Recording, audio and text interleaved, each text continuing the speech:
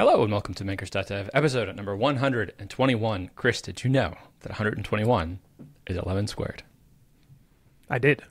Do you know the trick for multiplying any two-digit number by 11? I used to. I would multiply by 10 and add that number. Oh yeah, that would also work. The trick that I know that I'm going to make you relearn is you take the number, whatever the number is, and you split it, and then you add those two numbers together in the middle, and then that's the number. So multiplying 11 by 11, you split 11, so you got one on the left and one on the right, and a space in the middle, and then you add 1 and 1, and that makes 2.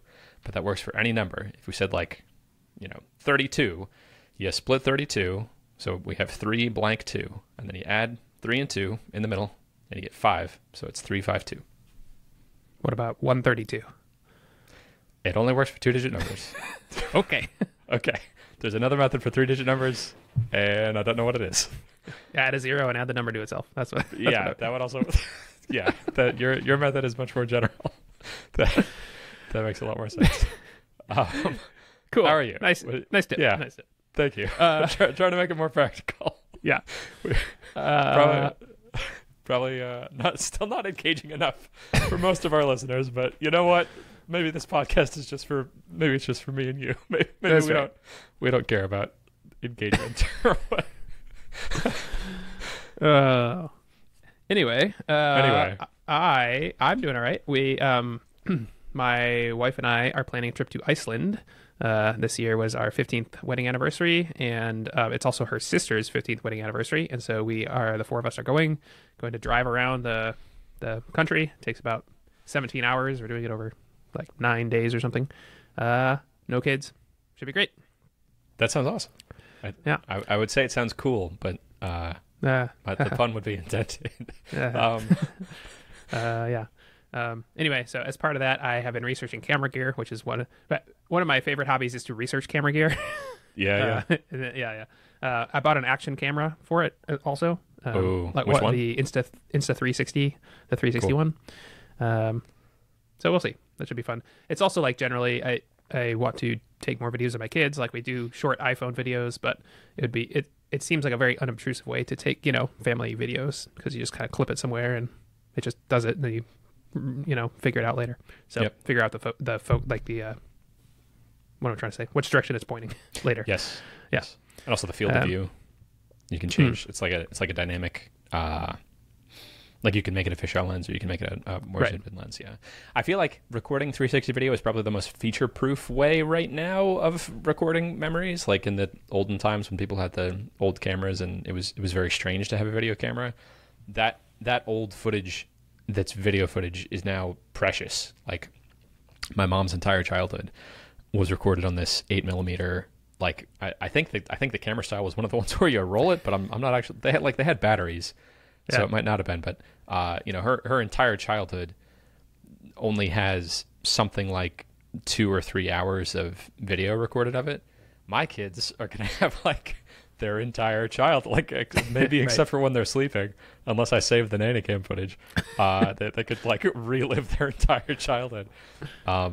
So yeah, I think it's particularly cool to be recording things now in what's probably going to be the future format of those videos. I can imagine future people with their Apple Vision Pros watching regular iPhone recorded videos, and that feels very outdated and olden in the same way that watching black and white video now at a lower frame rate feels old. But then when they watch a 360 video, they'll be like, whoa, this is cool. This is like more of a modern format, but how strange that it's depicting a time that's way further in the past. So yeah, cool. Yeah. So that's basically what I've been doing. I've been doing work stuff. Kaggle hasn't released any new competitions yet, so I'm sort of waiting for those. I have been working a little bit on the American Sign Language one, but you have to make it a TensorFlow Lite model that's less than 40 megabytes, so that it can run on like a phone. And that adds enough friction that it makes it a pretty weird competition to work on for me. So yeah, I might just wait for the next ones to come out. Okay. Yeah, other than that, I've had a relatively chill week. Yeah. Chill. What's the status of the master's program? Are you taking the summer off or? Yeah, summer off till next fall. Yeah. Okay. They offer very limited selection of classes in the summer, and they only offer 3, and I've taken all 3. So, Gotcha. yeah. What I should have done, I think I said this before. You can have up to 2 classes that you take at another university apply towards your degree, and there's a few that are like pre-qualified basically of online ones, and you take those pass fail. So it seems like a lot less work because I only need like a C or something, and then it just comes over pass fail. So I should have done that, but I didn't realize in time. So that's all right. Cool.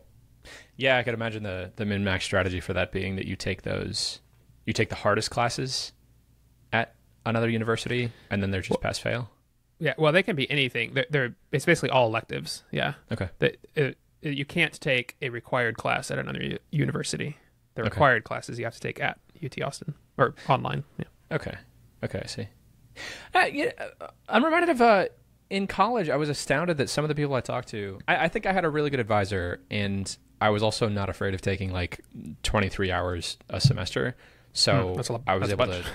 Yeah, but like I graduated on time with a bunch of extra classes and had a bunch of time to do like extracurricular electives, and I saw people going through the same sort of program that were making mistakes that felt pretty trivial. Like it was the sort of thing you're describing of like, do I take this class or this class first?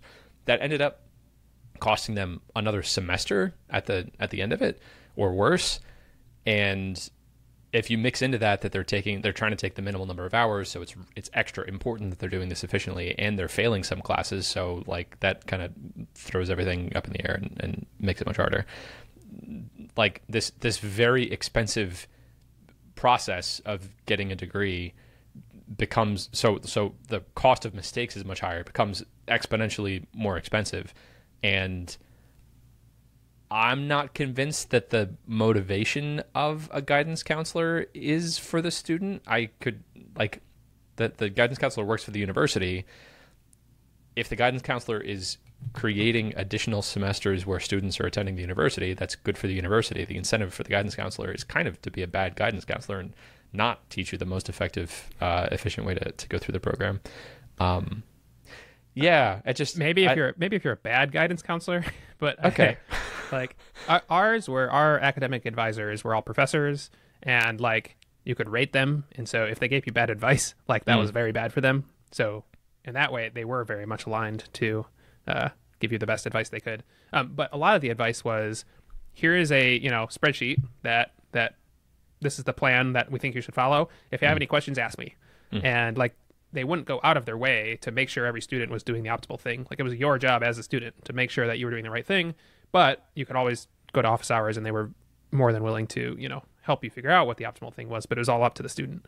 So, yeah, you got to learn to be an adult, basically, and keep track of your own, progress and options.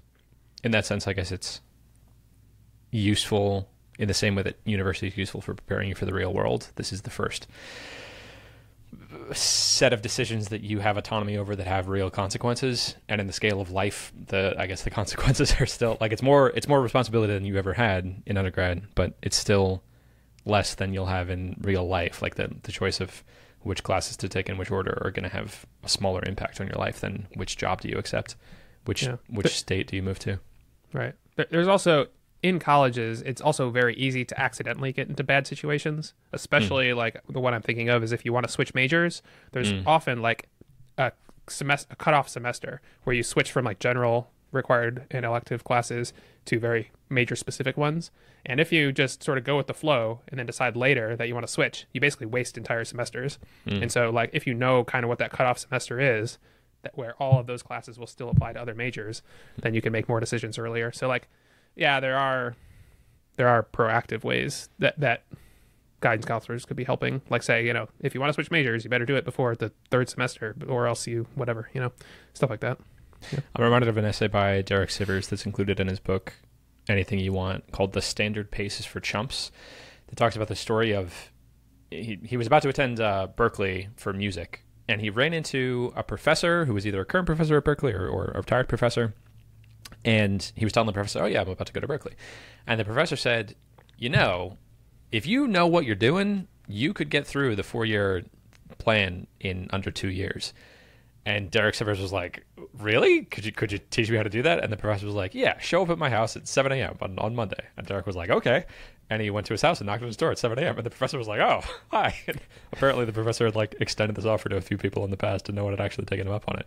But then what the professor did was basically just give him this fire hose of information as quickly as Derek was able to pick it up that covered basically the first 2 years of the curriculum at Berkeley, and he was able to cover it in just a few months, like rigorously taking notes and like keeping track of stuff as fast as he could, and getting the information streamlined for Derek from this professor that could sense where Derek was in his level of learning. But the meta lesson that Derek learned from that is, if you know where you're going, you can get there much faster. If you have a direction of like, I'm trying to complete this program, the standard accepted pace of how long it takes to get there is designed for people who are just kind of stumbling along and aren't trying to get there as quickly as possible. But if you have any sort of self-directed ambition of actually wanting to get there, you can sort of throw the standard timeline out the window and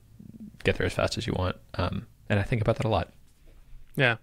There's a couple interesting things to say about that. One is that will either work very well for people or they will completely burn them out and you won't know which it is until you're through it. And so, yeah, I can imagine people following that advice and like getting to the end and being completely burned out. So that's something interesting. Yeah. The other interesting thing specifically about college is that advice applies to you if you're going to college to get a degree in order to, get a job or whatever. Often what the purpose of college, I can't remember where I heard this, but someone famous was saying this, is not to do that, but instead it's to be an adult for 4 years with no responsibilities. It's like you're switching from high school to adulthood. Going to college is a perfect excuse to not have real world responsibilities. And so if you cut that short, then you basically you're self-sabotaging this time to not have real responsibilities short. Now for some people, some people really want to get started, and so sure, do that. But also, don't feel too bad if you don't. In my college career, I went really hard early, and so I think maybe the entire year, I only took 3 classes a semester, and one was senior project. That was an amazing year. Yes, I probably could have smushed it all into the year before that or something like that, but I had a great senior year because I was taking, electives, and only 2 of them really per semester plus senior project. So I think that's totally fine too. Yeah. For sure. Yeah. And the backdrop of this is, the pace that you're moving at is the correct pace. I choose to be fatalistic about the past. So like the way that things have happened is the only way they could have happened. It's the way they were supposed to happen. So yeah, I think it's equally a mistake to try to judge yourself for not going fast enough. I think that the core thing is, if you'd like something different than what's happening, that there are options available to you to change the future, but you can't change the past. I also like the idea of college as a sort of initiation ritual, that it's a rite of passage in our society. I think that's the closest thing we have in nomadic cultures. They'll do things like, you're a young boy, you're going to come out and hunt with us, and you're going to kill a tiger, and that's what's going to mark your ascent into adulthood. You've passed from being a child to being an adult. And what we have in Western culture is you go to college. It's a nice, easy 4-year ramp of like, I like that framing of that you're an adult with no responsibilities. Yeah, but you're incrementally taking on those responsibilities, and then that's your transition into adulthood. Yeah. So I could see cutting that short would be suboptimal holistically. That part of the value of that is that it is a 4-year ramp to be able to adjust to adult life. That makes sense to me. Yeah. So anyway, that's what I did this week. Cool. Which is not very much. Yeah. How about you? I wanted to say one more thing about the 360 camera, which is, have you experienced, you have an Oculus also? Yeah. Have you experienced watching 360 video in the Oculus? Yeah. So my kids and I did, there's like a deep sea one, and there's, I think the ISS, this in space had one. Yeah. So we did those, but we haven't done, maybe we also did like the Mayan temples, something like that. So we've done a few. Yeah. Have you done any of videos that you've recorded? No. It's wild. It's as close as possible to being able to relive a memory and feeling like you're actually there, because you can see things that you didn't see when you were there. And you have autonomy, but you can't like move around on the X, Y, Z plane, but you can rotate in any direction you want. And one of the first trips I did this for seriously was this climbing trip I took in Mexico with my friend Luke. And I was able to, like, when I got back from the trip, I was able to replay it for my wife and for my family. And like, they now have memories of being on that trip with me. Like they got to feel what it was like and see this drop off of this cliff of exactly how high up I was. And you know, watching them rewatch the video was so funny, because there were like moments in the video where they all had the same sort of reaction. Like, you know, they're here watching me on the cliff, and then they look down, and then they're like, "Oh my God, you're so high up!" And then they look back up and say, "Oh my God, you're only connected by this thin little strip of titanium. What are you doing?" And then they look out and they're like, "Oh wow, it's actually beautiful. I see why you do this."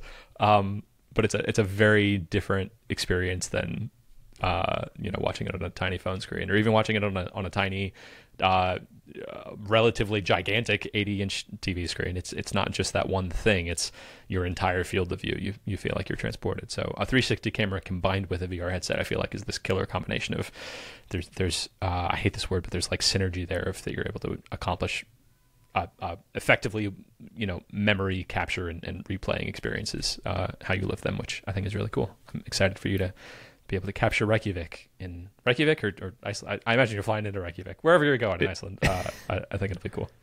Yeah. Basically, everyone flies in it. Well, they call it Reykjavik. It's actually south. Keflavik Airport. Yeah. Anyway, and then we're driving around the whole thing. So, yeah, that's cool. I anticipated being able to pan around and stuff and making whatever film I wanted, but I didn't even think about VR experience, which is cool. So now I'm even more excited. Yeah. We were talking just before this about. So I'm looking at all this photography gear, and I'm like, why even bother? Like, every bit of Iceland has been captured 1,000,000 times by every photographer ever. But it's different, I think, especially like, you know, having action cam above all of us while we're hiking or something. I think will be a very neat thing. So yeah, it's not like, if the goal of going to Reykjavik was to see what it looks like, you wouldn't need to fly there. You could just watch YouTube videos or watch 360 video that someone else had already done.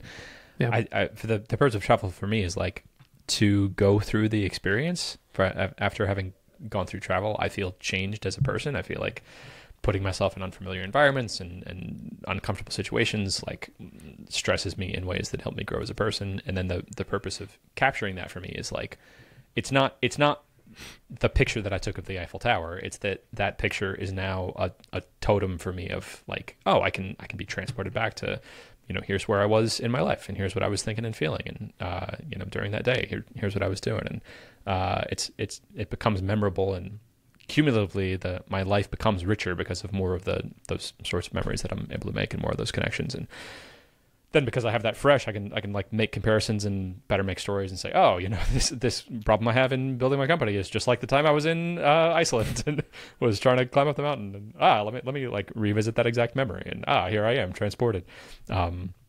This is the lesson that I learned here, and now I can apply it in this new situation. So yeah, that's how I frame it.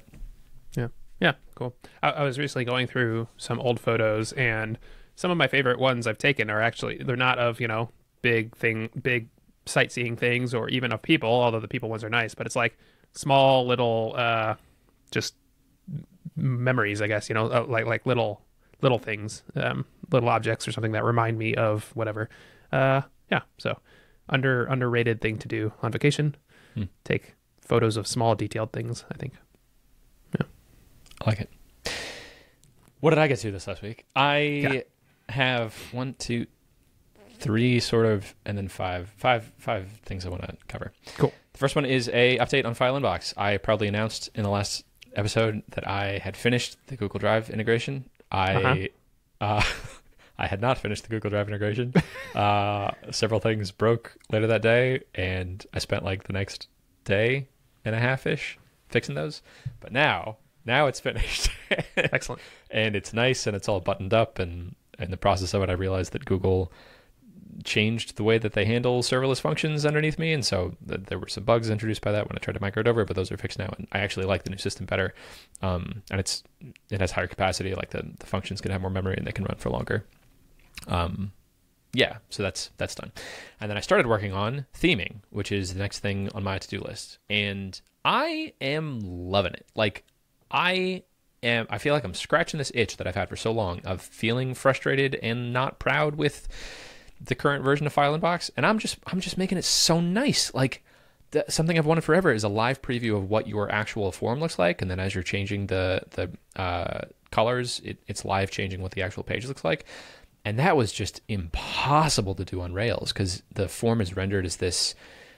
It's not a component. It's a page, like an ERB template. Mm-hmm. So to be able to do it, I was playing around with all sorts of like, it's an iframe, but I need to be able to inject JavaScript, and then I need some way to like update specific parts of the page. It was just a mess, and added all sorts of complexity if I tried to do anything extra special. And with the new framework, because my upload page is just a component, well, I can include that component in my little template of where the theming is. And then anything I'm changing, because it's just changing this underlying Firebase managed page document, I just get the live updates for free. It just happens. And so, like, of course, the colors are going to automatically update, but then also, why not be able to change every piece of text on the page, like what the send button says? And that's also now fixing this problem that I've had of internationalization. So I had this as a whole separate to-do, but I'm kind of doing both of them at once now, because by people being able to change the words on every single part of the page, well, okay, if you want to translate it into Spanish, here's my Spanish pack of like, you can hit this button and automatically get the whole page translated into Spanish. Or if you don't like my translations, or if you want to translate it into Icelandic, which I'm not going to have a language pack for, you just type in the text, just any text you want for the button. If you want to have it better match your brand, you can do that. Like, it solves so many problems all at the same time. And yeah, I'm reminded that I think I lost this thread for a little bit. And then sort of got distracted by, I don't love distracted. I started working on the video clipper and ignored development on fileinbox for a while. And I feel like I've recaptured that thread on fileinbox of feeling really excited about this new development and really building something that I feel really proud of. Like the product is really good and it solves a lot of problems that I used to feel really frustrated with. So that's not done yet. And I don't know how much longer it's going to take. I originally budgeted 4 days. Oh, and actually, if I finished today, I'd be on target. But I'm not going to finish it today. Probably, I don't know, another day or two. So, less than the 10 times more time than it took to do the Google Drive integration, but still a little longer than I was anticipating. So that's my update with fileinbox. I was going to say, it sounds like this is, like we said, integrations are extremely difficult and hard to predict. This sounds like much more predictable, and so that's good. And you get internationalization done also. Did you have that budgeted for some amount of time? Yeah, I did. How much? I think that was like a day or two. Yeah, a day, which I think was overly optimistic, but yeah. So if I consider that I'm doing both of those things at the same time, I'm probably totally on track. Yeah. Cool. Yeah. Sounds great. Yeah. It feels great. I also had another call with Asia from Demand Maven about the higher level business stuff. I thought that was going to be our last meeting. I thought that she was going to deliver the final thing and the roadmap of what I needed to do.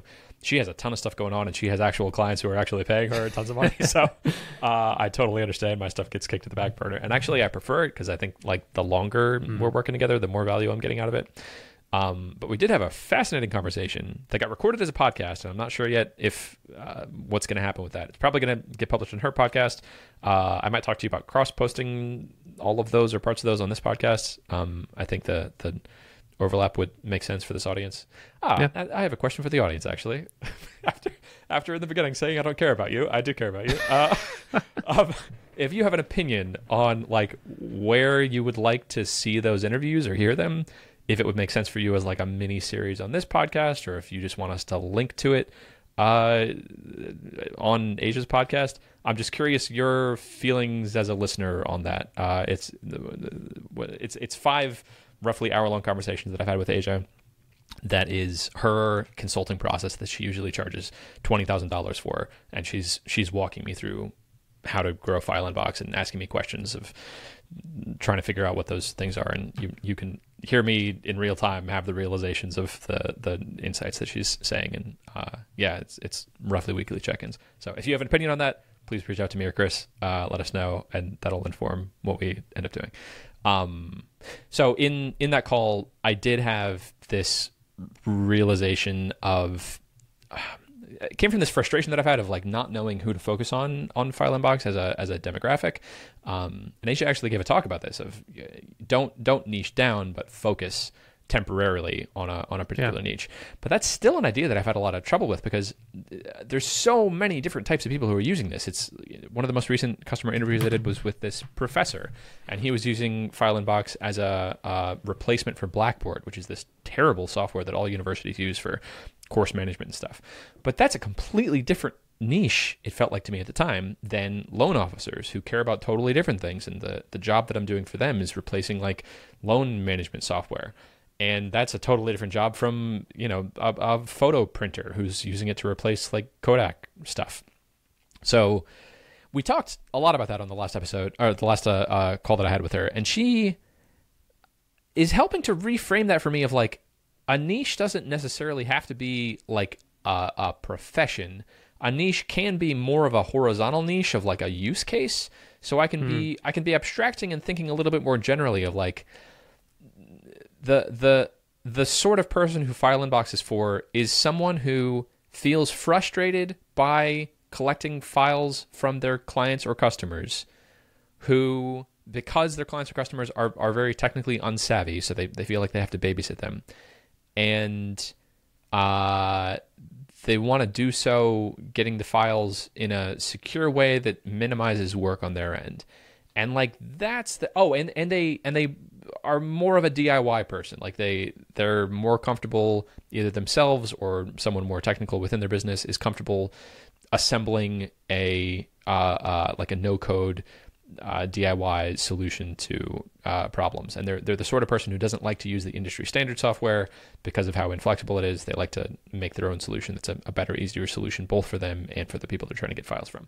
That describes every good customer on fileinbox. And so like focusing at that layer, Asia's making the case that might be more useful for me than focusing on just loan officers or just photo printers. Because if I'm focused at that layer, that's something that benefits everyone. And now I can think about things in terms of, I don't necessarily care that I have a feature that automatically imports all of your Blackboard student data, but I can focus the level on like white labeling is really important to a lot of people. So what are features that would make white labeling better? Well, I could have subdomains. I could have better embeds. I could have when you save the page to your phone, it's a native mobile app, and that's now something that's going to benefit everyone, and doesn't preclude this idea that I can have focused landing pages for each of these verticals. And I can have my landing page for academics that says, "Hey, Blackboard sucks. Here's a way that you can use fileinbox to replace parts of Blackboard," and my landing page for loan officers that says, "Hey, industry standard software sucks. here's a better way to do it." And your pain, the way that you're describing it, is going to sound different, but the core underlying product I can be developing for this horizontal use case of people who are at work who have this particular problem of trying to collect software. So that idea I felt like was a breakthrough for me. Of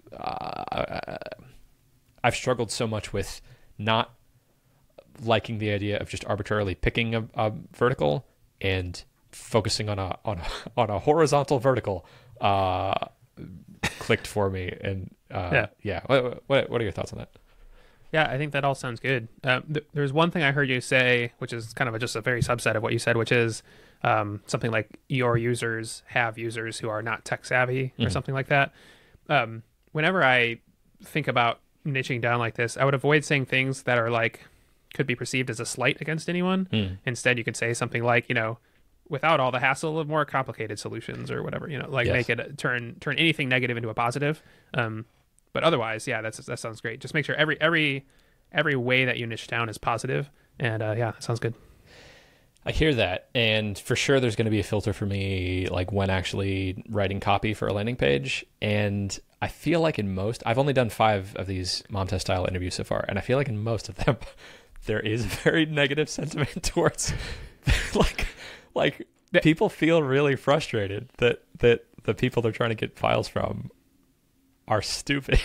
And that's like, they're not saying the word stupid, but that's the sentiment that I'm getting from them. So that may be, but when those people then go look at file inbox and it says, your stupid users can't figure out how to upload files, right? Then they're not going to want to use it either. Yes. So So at the level of like writing it down, I do want to be reframing it in more positive ways. I think that's very good feedback. But I like that language and that framing is coming from the people who I'm talking to. Like there is this sort of disdain and frustration, particularly the professor to his students. Actually, not unfairly so. Not necessarily more than anyone else I talk to, but noted. That I would. There's also as sort of an aside, but almost certainly the students aren't technically illiterate or anything. They just have other stuff they care about. Like they just want to do the minimum possible thing to get the file uploaded so that it can be graded or whatever. Yeah, for sure. That's all they care about. Yeah. And so that's an interesting way to frame it for your feature set too. Like that's kind of like, imagine your user is drunk and then make it so they can't do the wrong thing. Yes. Kind of same thing. Yeah.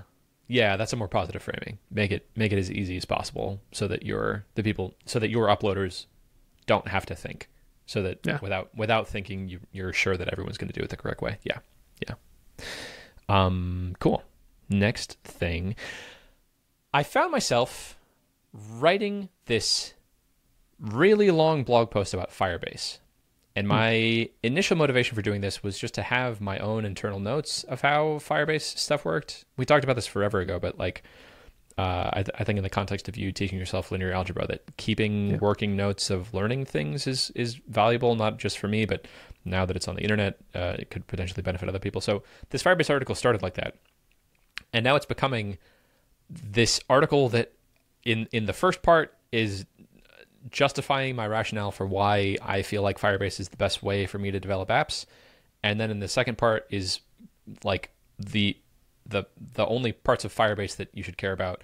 Also without the framing from the official documentation that's more corporate-y, like they can't really say anything bad about it. I have no qualms trashing the parts of Firebase that I think are bad. So I feel like I'm able to say things much more succinctly and tell you what the good ways are of doing things. And I think I've found myself in writing this article, writing it for you. You know how when you write things, you're supposed to frame it as like you're writing it for a particular person? I think I'm writing it for you. I think I'm writing it for someone who like might know about the existence of Firebase, but you haven't tried it, and you have your traditional way of doing things that's more of a like Rails stack or something like that. Laravel becoming much more popular. So I think I'd just like to chat for you a little bit about my current thesis of like why I think Firebase is a great platform to be developing apps on, and I'd like to hear your objections and questions you'd like to see answered in Firebase. Okay, so high level, I have 3 reasons that I think make Firebase the most compelling platform to use, 3 advantages of using it this way, and then 3 disadvantages. Yes. Okay, sorry. Start with, so you said you want to write it for people like me. Mm-hmm. What is your intention? Do you want to make me a convert? Do you want to just inform me what's going on? What's your higher level goal? I'd like to introduce you to the possibility that you could use Firebase as an alternative platform for developing stuff. I'd like for you to be aware that it exists and consider it for future things that you build. Okay, cool. Cool. Okay, high level advantages to using Firebase. Ongoing maintenance is effectively 0. A huge pain point that I've had of the traditional way of maintaining Rails apps, particularly the way I'm doing it, trying to minimize costs. I buy VPSs and I self-host them with Doku, which is like a self-hosted Heroku. There's always something breaking. Like there's the Heartbleed bug that I got to go in and manually upgrade all my servers, or my Postgres database isn't automatically scaling, so I got to go in and change that, or I got to do something to upgrade Rails and it's a major security vulnerability, or some SSL thing is broken. And there's none of that on Firebase. If I've built my app in a way that works, it's Google's just going to make sure it continues to work and scale no matter what. That's the first point. Ongoing maintenance is effectively zero. That's especially beneficial to me as a solo developer. I don't have a whole team working on this. I like to be able to build stuff and just set it and forget it. And there are apps on Firebase that I've built that have been smoothly chugging along for years without me touching them. And that's not true of anything that I built on any other stack. Second thing is my costs. Go ahead. Do you want me to respond to these as you go? Please, or yeah, if you got a response. My initial thought is I've effectively solved this with Heroku because I just pay them and things work. I've had apps on there which has worked for years. So saying something has worked for years may or may not be that interesting. What I'm more interested in is you say ongoing maintenance. What about security updates and stuff like that? So like if I have to update Rails, like you had to recently, like that's a kind of major issue. Also, if you say ongoing maintenance is effectively zero, I basically don't believe that. Like I like there are going to be updates to the API and I'm going to have to do something like that's just going to happen over years, especially with, APIs don't stay stable for years and years with no changes. So maybe a little more nuanced there. Like, what do you mean by effectively zero maintenance? What about security updates? Stuff like that. Cool. Yeah, that's good feedback. I could talk specifically about security updates, like comparing the Rails upgrade process, which is painful. Yeah. I believe you that it's less work, but I don't believe that is no work. Yeah, for sure. Okay. Cool. I can go to more nuance there. Okay, second point. My costs are way down. Instead of certainly when compared to Heroku, when I was on Heroku, like to get my app to any reasonable speed, I needed like multiple dynos and backend dynos, and I'm paying for it to exist the whole time. And there is some auto scaling I can do there, but it was like a minimum of, I think, I don't know, $100 a month for an app of any reasonable size. Versus on Firebase, because everything is scalable, you get billed in units of like 100 milliseconds of execution, or for the database, you get billed fractions of a penny for each read and write that you do. The cost of throwing up a side project is free, and then as soon as it gets any sort of meaningful usage, it costs almost nothing. If you get to the point where projects start costing any sort of meaningful amount, like $10 or $20 a month, that's a huge amount of scale that basically has created this environment where I don't really care about the cost of infrastructure because it scales perfectly smoothly with the amount of usage. And if I'm building anything that is making me money in any way, the cost is effectively negligible. That's point number 2.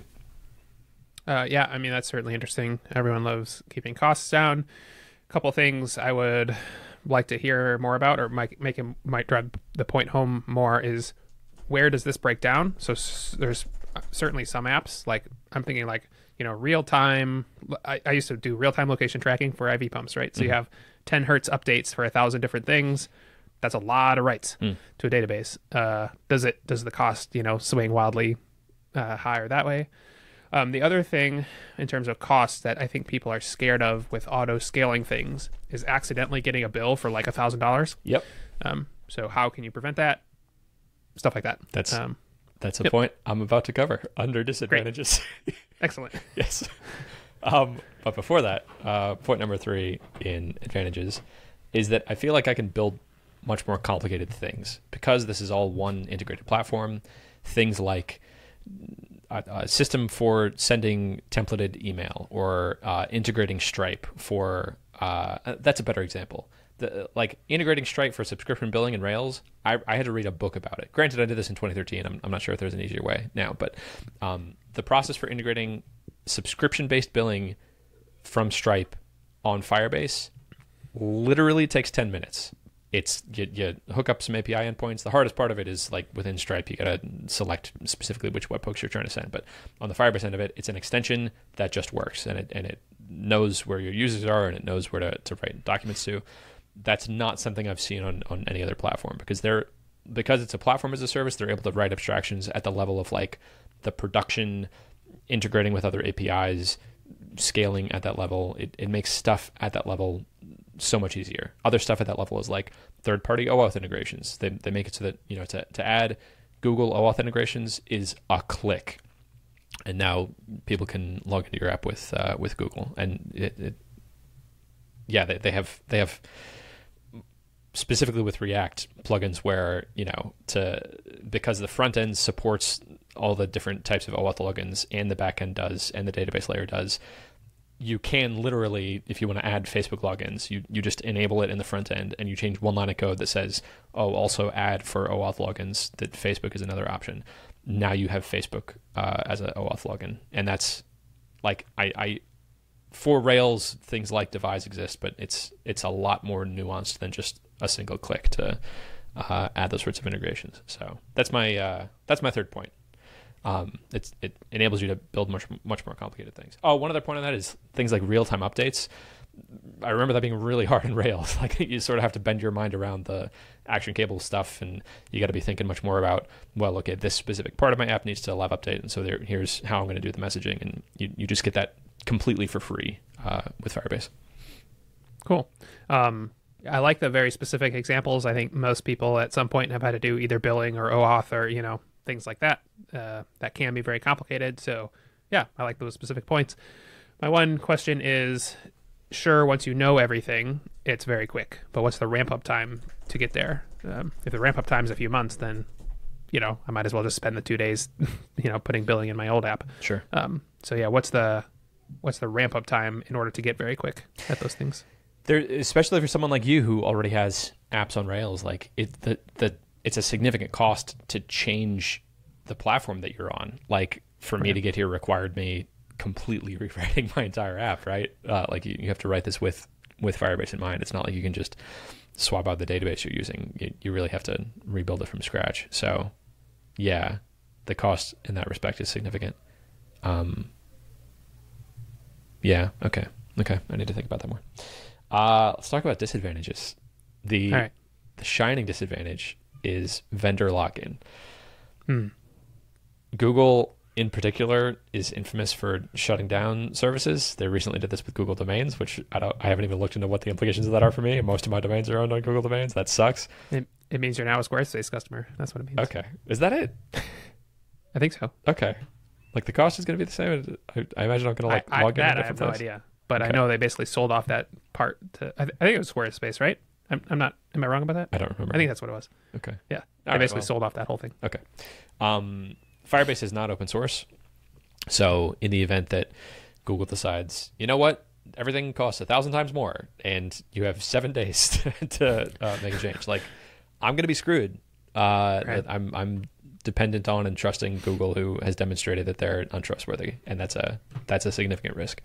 My vague backup plan is to use a similar service, something like Supabase, which is they're funded by Y Combinator, and they're specifically trying to be an open source Firebase alternative.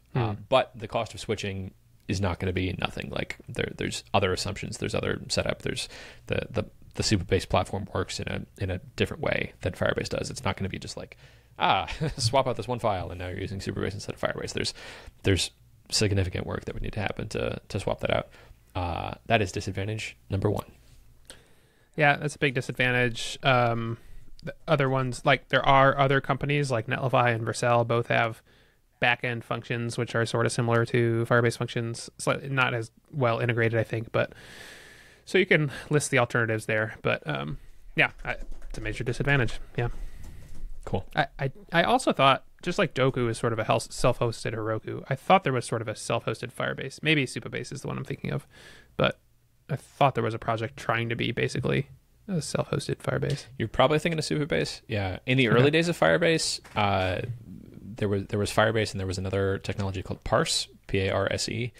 And yeah, I remember that one. Yeah, that was also open sourced. So, and then that one shut down. So for a while there were like self-hosted versions of Parse that, because when they shut down, they open sourced all their stuff. Yeah. So that hasn't happened for Firebase. But yeah, that's the first disadvantage. Okay. Second disadvantage is that Firestore as a database is severely limited. It is a NoSQL document-based database, which is incredibly flexible and incredibly powerful, but it has these weird limitations, like you can only query on 2 attributes at a time. And if you're trying to and if you want to sort by an attribute, that has to be one of those 2 attributes that you're querying against.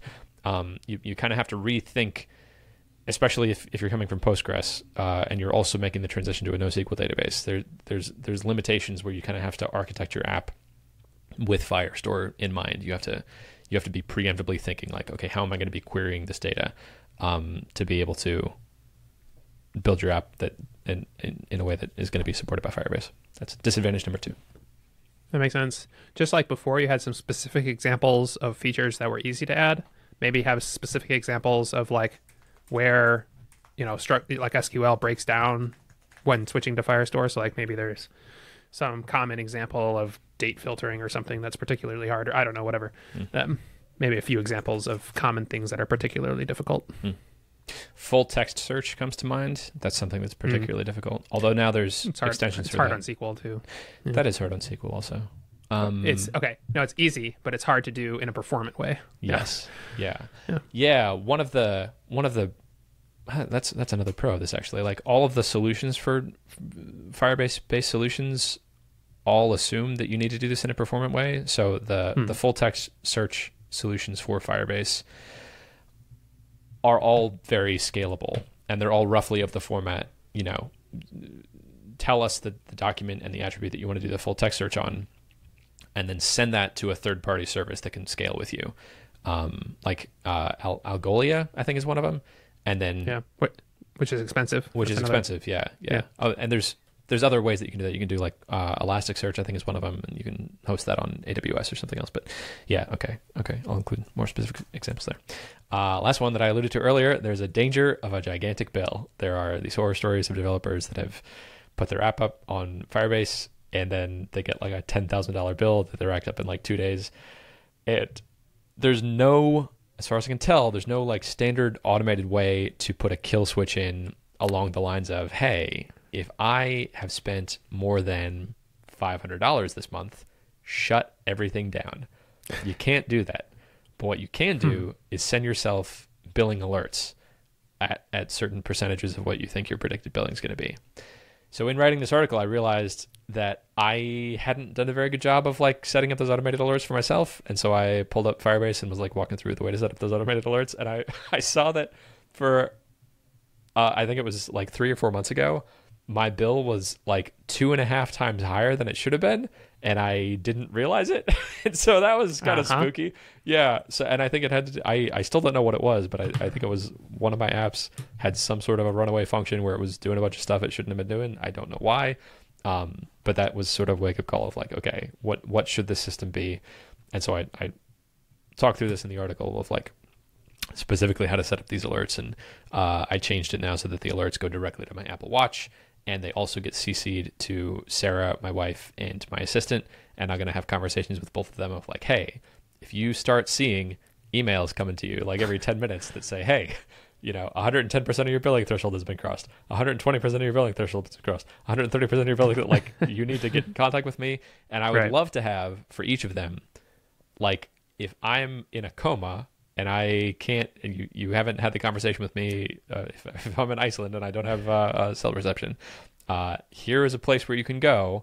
That's the kill switch, where you go to this website and you press this button, and then you confirm it 8 times, and then that's going to shut down everything on Google that I have access to. That's the system that I'd like. But yeah, that is scary with any sort of serverless thing that can infinitely scale. Yeah. So this is one of the bigger cons in my mind because, I'm about to go to Iceland. As far as I know, I only get internet when we get to the hotel every night. Yeah. And there's basically nothing in between. What happens if I'm just gone for a day and I have some, runaway function? Yeah. Also scary that you can't auto shut down. I mean, that seems crazy. Also, if you write some infinite function during development, you just may have some random thing. And like by the time you get the email that you have 100% billing, if it's an infinitely recursive function, like maybe you're already at $1,000, like I would for sure want to see more, if not automated, at least fail safe ways to mitigate this issue. Yeah. I just had the idea that I could build a SaaS. Because you've had the idea, I'm sure someone else has too. So I haven't actually looked for any of those. Yeah, but the thing that I would want is to be able to just plug it in, like third-party billing alerts that will automatically shut down everything when it crosses a certain threshold. And I would set that threshold to be high the argument that Google gives that's a little bit of baloney is like, well, what if you're on the front page of the New York Times and you're you get a whole bunch of users all at the same time. And I get that, but yeah, I think the service I would want is I would want to be able to set up, okay, for these thresholds, notify me in every way that I can possibly be notified, and have these other people as backups to notify. And if I don't respond, yes, keep everything online. Default to, in whatever, half an hour, whatever threshold I set, to just shut everything off. Specifically, if it can be more specific, if it can shut down only the things that are having those runaway functions, if it can be more specific of like, okay, it's this function in particular that's running up all your billing, let's just shut down that function. That's the product I would want. It would also be great if you're on the front page of the New York Times, you could detect that with traffic. And like, if you have lots of traffic coming from lots of different people, either you're being DDoSed, in which case, I don't know, set up Cloudflare or something, but, or, you're getting tons of users. In that case, fine, spend $1,000 to get 1 million users, fine. Right. But if it's one function I wrote that's calling itself forever, right, then yeah, shut that down right away. Right. So yeah. Cool. Okay. Wonderful. Thank you. That was very good feedback. I feel like I can make a much better article now. Cool. That's all on Firebase. I will update you as I continue writing the article. I think I just have one more thing I want to talk about, which is a project I'm calling Dad Hobbies. I feel very envious that my wife has this in-person group that she's able to socialize with. It's a bunch of friends that she does gymnastics with. And it's a group of women who she is in a similar life stage with, that she shares a lot in common with. And I'd like that for me. Like, they go out and do stuff and they watch gymnastics movies together. And I don't have that sort of in-person network. I have a lot of internet friends, but I don't have people who I go and like we regularly do this thing, and it's a little physical, so I'm getting exercise at a baseline. So I'm experimenting now with 3 different possible ways that I could do that. The first is biking. I really enjoy riding bicycles.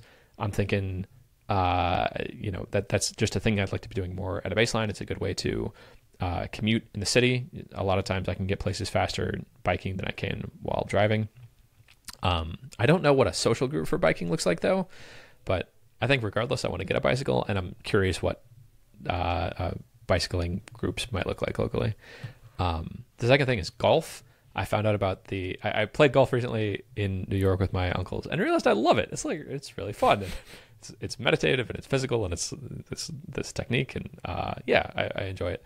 And so I went to a golf store this weekend and found out about a thing called the golf team that you can just join. You like Google and search, and they'll email you and say, hey, we're all going to go to this golf course that's local, and if you want to join, pay us this amount of money, which is some discounted rate from what they would usually charge, and then you'll have people within our team that you can go golf with. And then the third thing is Sarah got me a compound bow for Christmas that I hadn't used until yesterday, and I found a really great like specialized bow shop that adjusted it and gave me a bunch of stuff that I need for it. And that was super fun. And I was able to hit a target 20 yards away, which I didn't realize I was able to do. It was pretty cool. And I think there's like competitions and other social things there. So of those 3, I think golf probably has the highest chance of being a good method of socialization. But it's an ongoing project for me of trying to figure out what are some dad hobbies I could do where I can be connecting with other people in the same sort of way and with the same sort of network that my wife has with gymnastics. Cool. Yeah. Very interested to hear updates on that. I'd try them all, see what sticks.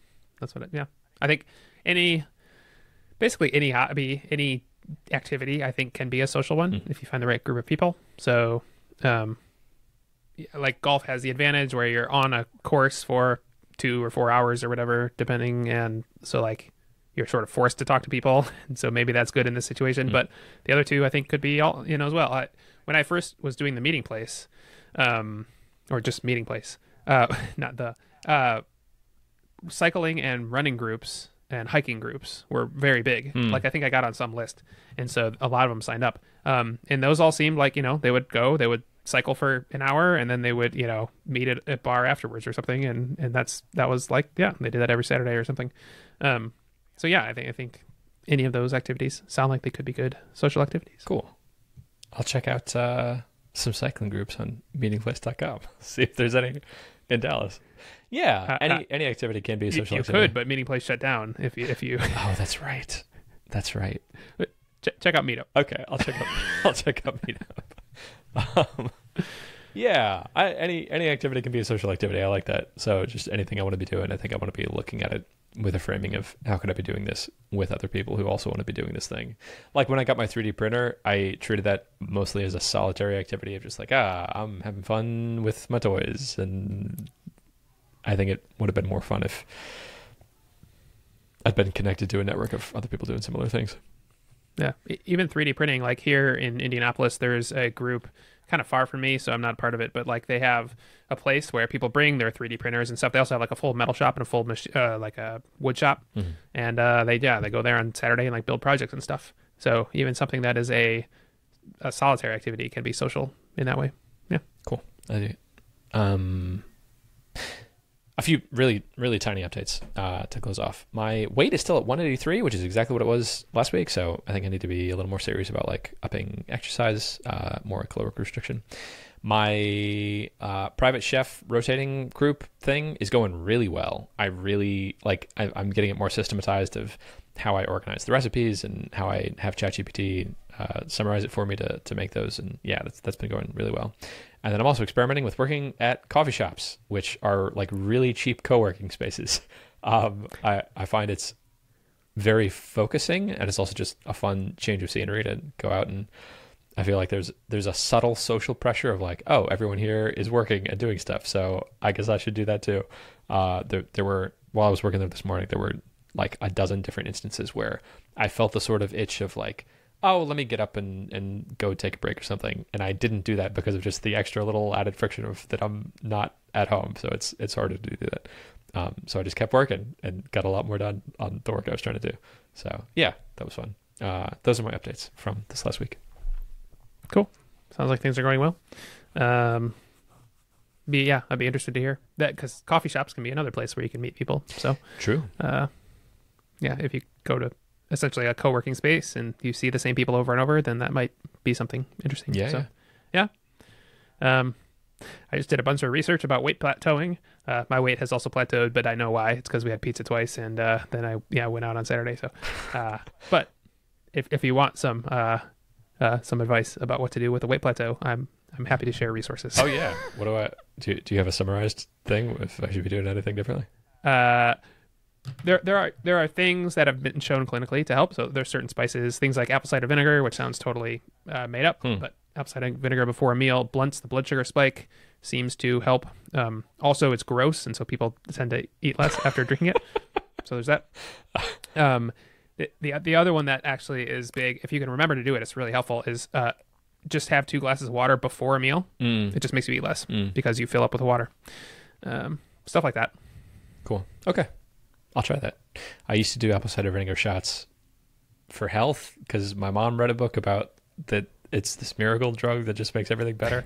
That's probably not true, but yeah, I'm familiar with apple cider vinegar. It has been clinically shown to help drop weight. Okay. I would say don't take it as a shot because you can actually chemically burn the inside of your esophagus. Oh, okay. So mix it with water and then take it. Okay. But yeah. Noted. Or tea. I had it in tea. So like a teaspoon or 2 in tea actually kind of tastes good. You can also have it like on a salad. It doesn't have to be apple cider vinegar either. Any vinegar. It's the acetic acid that matters. Do you mix it with honey or sugar or anything, or just the apple cider vinegar? For the tea, I have a hibiscus tea that has like blueberries in it. So it's not sweet, but it's in that vein anyway. And so the vinegar with it actually, it doesn't taste awesome, but it does satisfy the sort of itch I have for really acidic Coke. Like that does the same thing to my mouth. So it's kind of like a fruity Coke in that way. Cool. Noted. Yeah. You can also, if you like salads, we found one of those fancy olive oil places near us that also sells vinegar. And if you get a really good balsamic, we have a fig balsamic that we bought. You don't need any oil. We just use the vinegar for the salad dressing. So it's the vinegar, so it's the acetic acid, and it's super low calorie because it's just vinegar. And it actually tastes really good as salad dressing. So you could do that too. And it's just all forms of vinegar. The acetic acid is the core thing that's important. I'm realizing I don't think I have any vinegar in my diet right now. I don't think there's any. Like, I didn't do any meal prepping with vinegar. I'm not putting vinegar on any sorts of salad. Okay, yeah, I'd like to. Vinegar can also really help if you're trying to lower your salt. I'm not, because my blood pressure is fine. But if you have high blood pressure and you want to lower salt, you can basically add either vinegar or citric acid, so lemon juice, lime juice, that kind of thing. It does the same thing to your tongue that salt does. So it's a salt-free way to get more flavor. Oh, I forgot lemon juice was a form of acetic acid. I am having a lot of lemon juice. No. Lemon juice is citric acid. So citric acid. Okay. They actually compared acetic acid to citric acid, and the acetic acid helped, and the citric acid didn't help. Interesting. Okay, cool. Noted. I'd like to introduce more vinegar in my diet. That sounds like it'd be an improvement. Cool. Chris, that's all I got. Cool. That's all I got to do. Then my stop button's not ready. There we go. Then I'll see you next week. Goodbye.